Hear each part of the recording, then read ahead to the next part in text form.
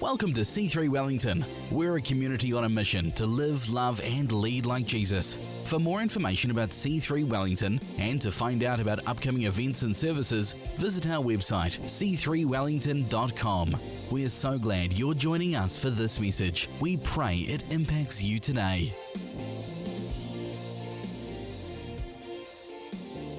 So hey, it's so good to be back behind the pulpit this morning, but we were in good hands, weren't we? Yeah. We're in very good hands, and I just want to take this time to thank and honour both Alexa and Pastor Bex for the messages that they brought and for the impact that they've had. And I was going through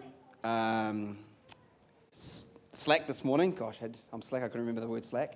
I was going through Slack and I saw the Upper Hut crew were sharing the Anchor song from Hillsong, and so I played that on the way over. That anchor is a hope.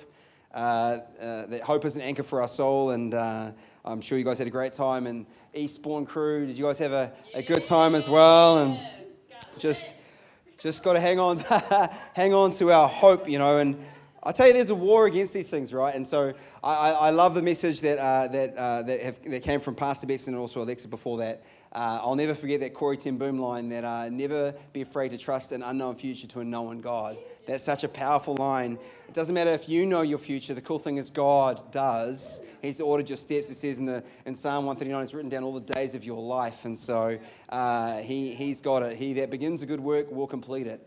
He's the author and the finisher of our faith. And so I just was so impressed and grateful for the words that these amazing ladies brought. This morning I have a fire in my belly, a passion in my step, and this morning the message title, if you're taking notes, is Finding Life. Finding Life. I was listening to watching a YouTube clip. I should have written the guy's name down. He's a kind of a modern day theologian who does video clips almost every day discussing points of theology, but he's quite a sort of a young hip looking dude, sits behind a keyboard. Don't know if he actually plays, he probably is. He looks like he's in a studio. I forget his name. I might pop it on Slack later so that you can know where but I saw him have a discussion around the fact that a well-known celebrity recently has come out declaring that they are now want to be identified, their gender is non-binary. They wanted to be identified as non-binary, and it was a sort of a big deal. It kind of, everyone was talking about it, and so he wanted to address it. My topic this morning is not about that, but he went on to talk about some scriptures and some particular words in scriptures that really got me thinking and really got me fired up to bring a message around this. And so this morning my message is Finding Life, because here's the truth. There is objective truth and there's subjective truth. Okay, you might think that you know how to get somewhere. You might think that you don't need the GPS. You might think that you've got it all sussed out, that you know the direction. But how many times have you thought that you knew where you were going only to find it, you get yourself a bit lost? Does anyone relate to that? I've done that plenty of times. I remember the very first time that when we came down to check out Wellington on our sojourn journey after the vision of Wellington, we thought we'd come down and we'll check it out, Bex and I, and we got in our rental car and let's head to Wellington City, and I didn't turn on my GPS, and I left the airport and I found myself in Seatoun. And I'm like, well, what have I done? You know, this is quite pretty though, but it's not what I was trying to do. And so I tried to follow what I thought was my truth of how to get somewhere, and it actually wasn't correct. There is objective truth that resides outside. It's a standard that is independent of what my understanding is or what my inclinations are. All right? There is an objective truth that's outside of me that has a standard that's independent of what I might think or what I might feel. My subjective truth is my reality based on what I'm going through at the moment, right? And then you'll know this catchphrase all the time, my truth. This is my truth. And so it doesn't matter what your truth is, this is my truth. But here's what I would like to say about truth, that truth is a person. Truth is a person. Jesus says in John 14, I am the way, the truth and the life. Now, I'm not here to make stances on this is true and this is false. And this is true. I'm just saying that there is objective truth found in the person of Jesus Christ. Jesus is truth. His truth is the ultimate objective truth. We must realize that when we come to whatever it might be that guides us, whatever dictates what, don't let the feelings drive the choice train. You might know this one. You've got all the things, you've got all the things that drive the direction and decisions of your life. Let not it be feelings. Feelings will betray you. Okay? I don't feel like going for a run this afternoon, Michael Geddes. But if I just let my feelings dictate, I will not be ready for that 31K run in like 5 weeks. And I'm sweating bullets because I said I'll do it and I haven't trained much. So if I don't train, if I go on what I feel like doing, I'm not going to be ready. What God's got for your life requires you to do some things you might not feel like doing, but you have to implement a bit of spiritual discipline to get there. But come on, His truth is ultimate truth. So anyway, my key scripture for this morning, for this Finding Life message, is in Matthew 16, verses 24 and 25. And I always feel I've got an extra pep in my step when I've had a few weeks out of the saddle. So bear with me, I'm full of beans this morning. So come on, let's go. All right, here we go. Verse 24. Then Jesus told His disciples, if anyone would come after me, let him deny himself and take up his cross and follow me. Verse 25, for whoever would save his life will lose it, but whoever loses his life for my sake will find it. Will find it. Now, we're going to focus in on this word life here, but before we get there, I want to just take a couple of more phrases that Jesus said in verses 24 that I feel like we need to work our way into this word life, this finding life. And the first couple of words I want to focus in on here is deny himself.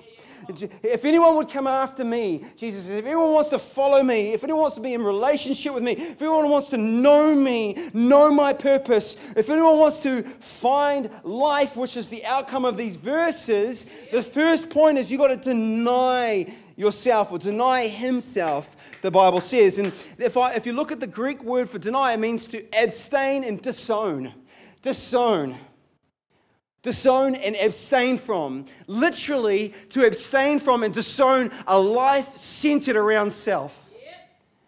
Jesus is saying, if you want to follow me, if you want to come after me, if you want to be my disciple, then you must know the first point of this is you need to abstain and disown a life that would be pointing you as the centerpiece of everything. You are not the centerpiece. You are not the star. You are not the person that everything should be built around. The universe doesn't revolve around you. And if you try to make that happen, here it is. You will never find life.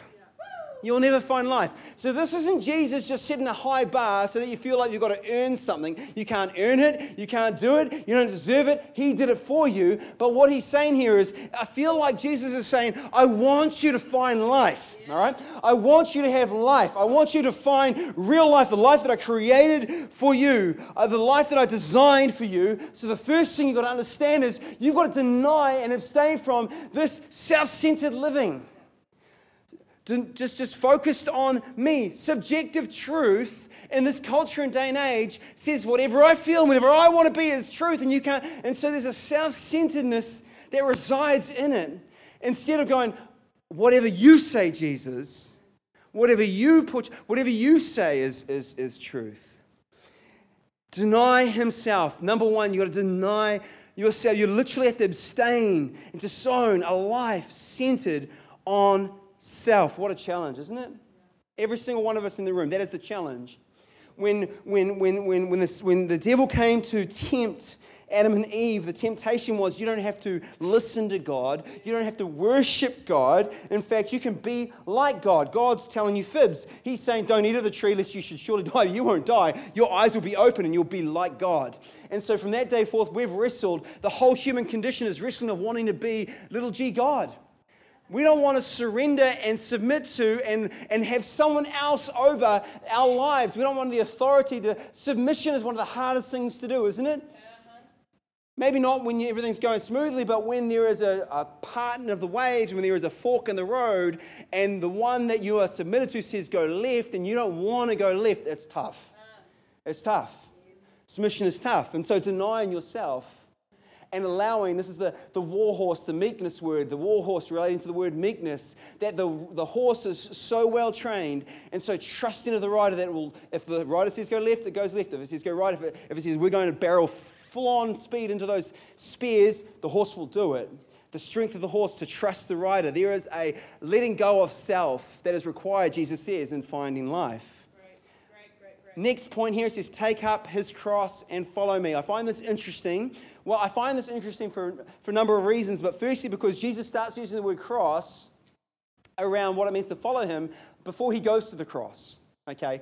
Now the cross was around. This is the known world. Jerusalem and Judea were under Roman rule. They had been conquered by Rome, and under Roman rule, they were using the cross as a form of torture and murder and to punish criminals. And so it was known. But isn't it interesting that Jesus says that you need to take up a torture device, a thing that brings death, in order to follow me. Take up your cross and follow me. And I think this is interesting because here's the facts, friends. And I want to give it to you unapologetically and not watered down, because this is what Jesus is saying. There needs to be a willingness in you and I in order to follow Jesus to be willing to die. Right? That is the truth. That is the fact that we ought to be willing to die. And plenty of people through history have been willing to die and have been martyred, including almost all of his disciples, bar John, who died eventually of old age after being boiled in oil and exiled to Patmos so he could write Revelation. Every one of the other ones died horrific deaths, martyred for Jesus. Okay? So look, this isn't like some hey, come on, let's all be willing to die, and it's a bit weird, right? You said it's like almost extremism, right? But there needs to be a willingness to know that there is something in me that is willing to live and die for Jesus, right? So there is, but at the same time, what he's saying here, it's not just about giving your life up for Jesus; it's about giving the self-life up for Jesus. So if you're to take it a step deeper, in the context of what he's saying here is there needs to be absolute surrender. This is dying to self. When we go through the waters of baptism, we're identifying with the death of Jesus, and then so for our self dying, and then we're raised to a new life in Christ. And this is what the waters of baptism are. And what Jesus is saying, if you want to follow me and find life, you have to disown the self-life. You need to die to self and surrender to my lordship and follow me. It's not an easy thing to follow Jesus. It's not a small command.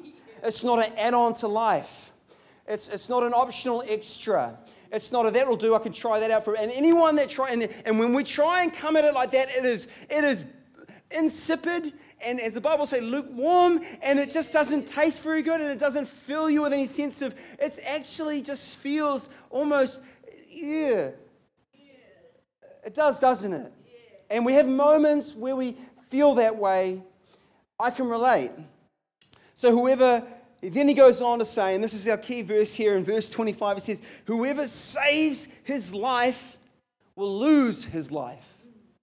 But whoever loses his life for my sake will find life. Okay, I'm all about you finding life. What is my motivating factor for bringing this message this morning? That you and I might find the life that Jesus has called us to live, yeah? That's what I'm passionate about this morning. Yeah. So whoever saves his life will lose it. Whoever loses it for his sake will find it. Well, this word life, it's interesting. This is what this thing I watched on YouTube got me spinning my wheels, because the word life here is suke, very closely related to psyche, okay?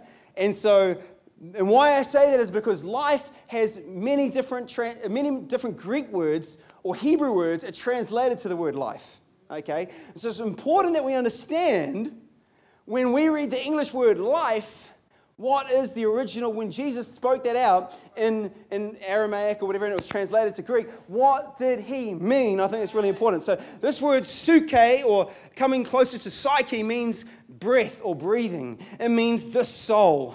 It means the seat of your heart. It means the seat of feelings, desires, affections, inclinations, aversions, and your will. Wow. It means the self. Okay? So, when you read that, it says, for whoever would save his the seat of his heart for himself, would save the seat of his feelings and desires and affections, inclinations and aversions, his will, he will lose it. Whoever tries to allow their position to govern those things, I'm going to govern my feelings and my will and my desires, and I'm going to go after what I want and do if that is your position, you will lose your life. You'll never find life. But those that will let their feelings and desires and affections come and surrender before Jesus, whoever would lose their life, their psyche, their soul, the seat of their heart for Jesus' sake, will find life. Will find life. Whoever loses the seat of your heart and gives it up to Christ will find life. Whoever loses as I said, the feelings and desires and affections, inclinations and aversions of their heart for the sake of Christ, will find life. Will find life. This is the promise of Jesus. Now, I find this interesting. So I clicked on this word in the lexicon and the Strong's Concordance. And I hope I don't lose you here. Come on, stick with me. We're going dictionary and concordances, people. It's so good. We're going G5590 entry to find out what suke. The root word for suke, because it's a feminine derivative of another word, the root word for suke is actually, I wrote it down here somewhere, it's psycho. It's psycho. Okay, it's psycho. This is the word that this word comes from, because the very first entry is breathe. Okay, breathe. Okay, the very first entry of what it could mean in the original language. Now, let me show you. Let me read to you a scripture where psycho is used. Come with me to Matthew 24:12, the words of Jesus. Matthew 24:12. And because lawlessness will be increased. This is Jesus talking about the end times, the end days. Because lawlessness will be increased. Another version says sin will abound. The love of many will grow cold. Will grow psycho. Will grow cold.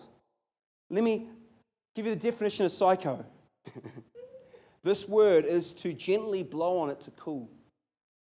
To gently blow on to cool. It means having waning love. Your love is dissipating slowly.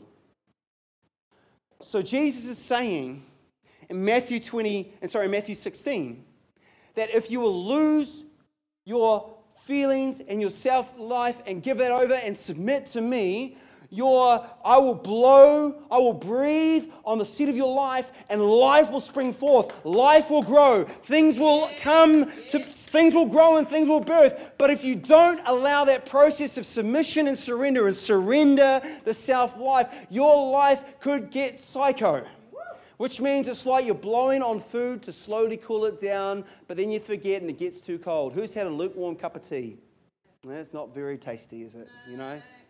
In our house we have a hot tap boiling, like on our actual kitchen tap. You can choose just boiling water from it, which is amazing, right? But you've got to set the temperature right, because when you make a cup of tea, it's good for about the first 3 or 4 minutes. And then it gets, and if you make a big cup, the first few sips are great, but then you kind of go back to it a few minutes later, it's like, that was a lukewarm swallow. Not very good. We wonder sometimes why our passion is gone and why apathy creeps in. And it's because it's this wrestle of who has the seat of your heart.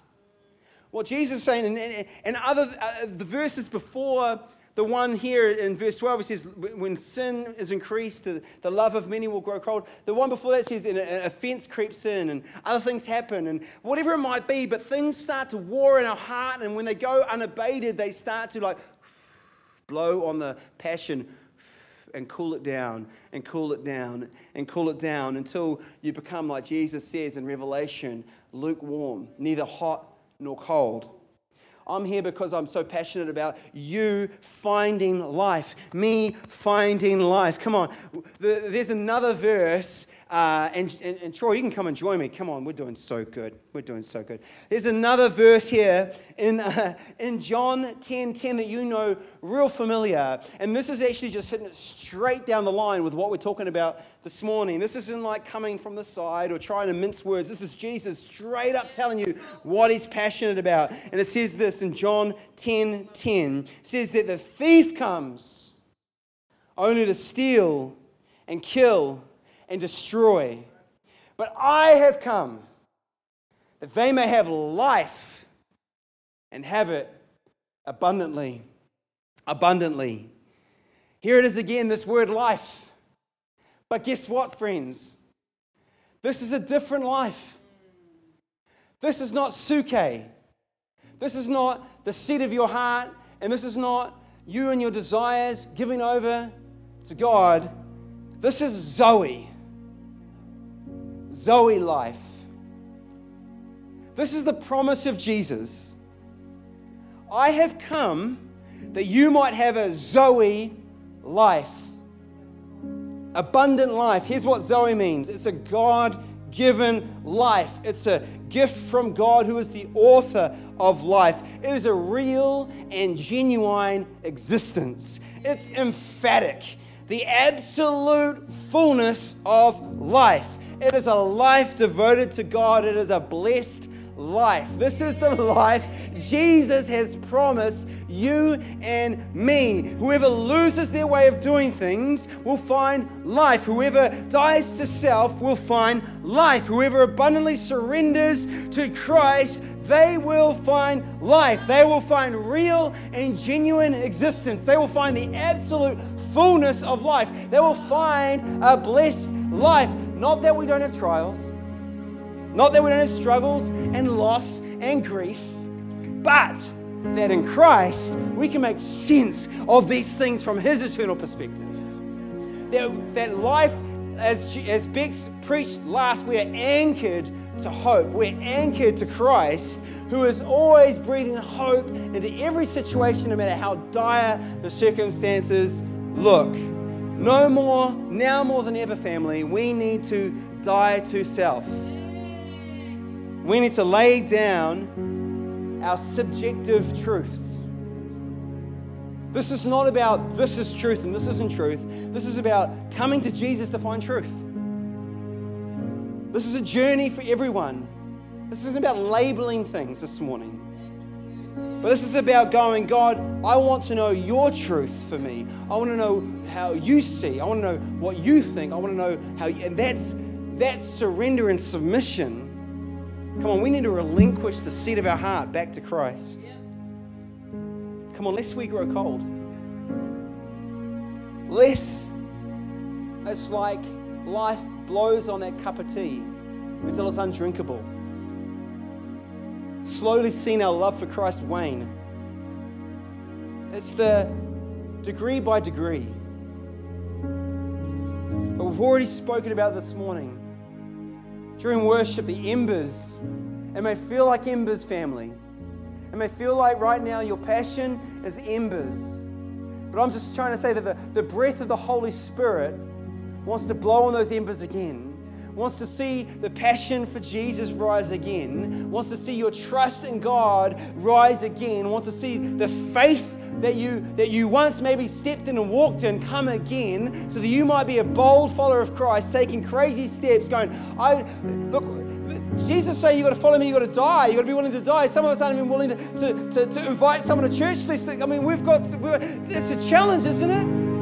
But the fire is God is wanting the fire in you to start to grow, to start to increase. And it's just a matter of coming again and surrendering again, going, I don't want my truth or the world's truth. I want your truth.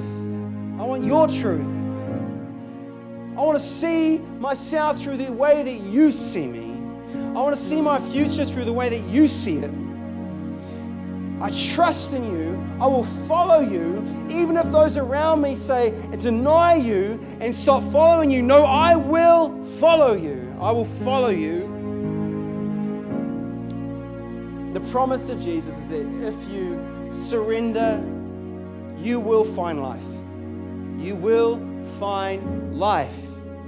You will find real and genuine existence, absolute fullness of life, the blessed life that God created for you and for me, His design, His rhythm, His pattern. Do I get an amen? Come on, church. Let's stand. I want to pray for you.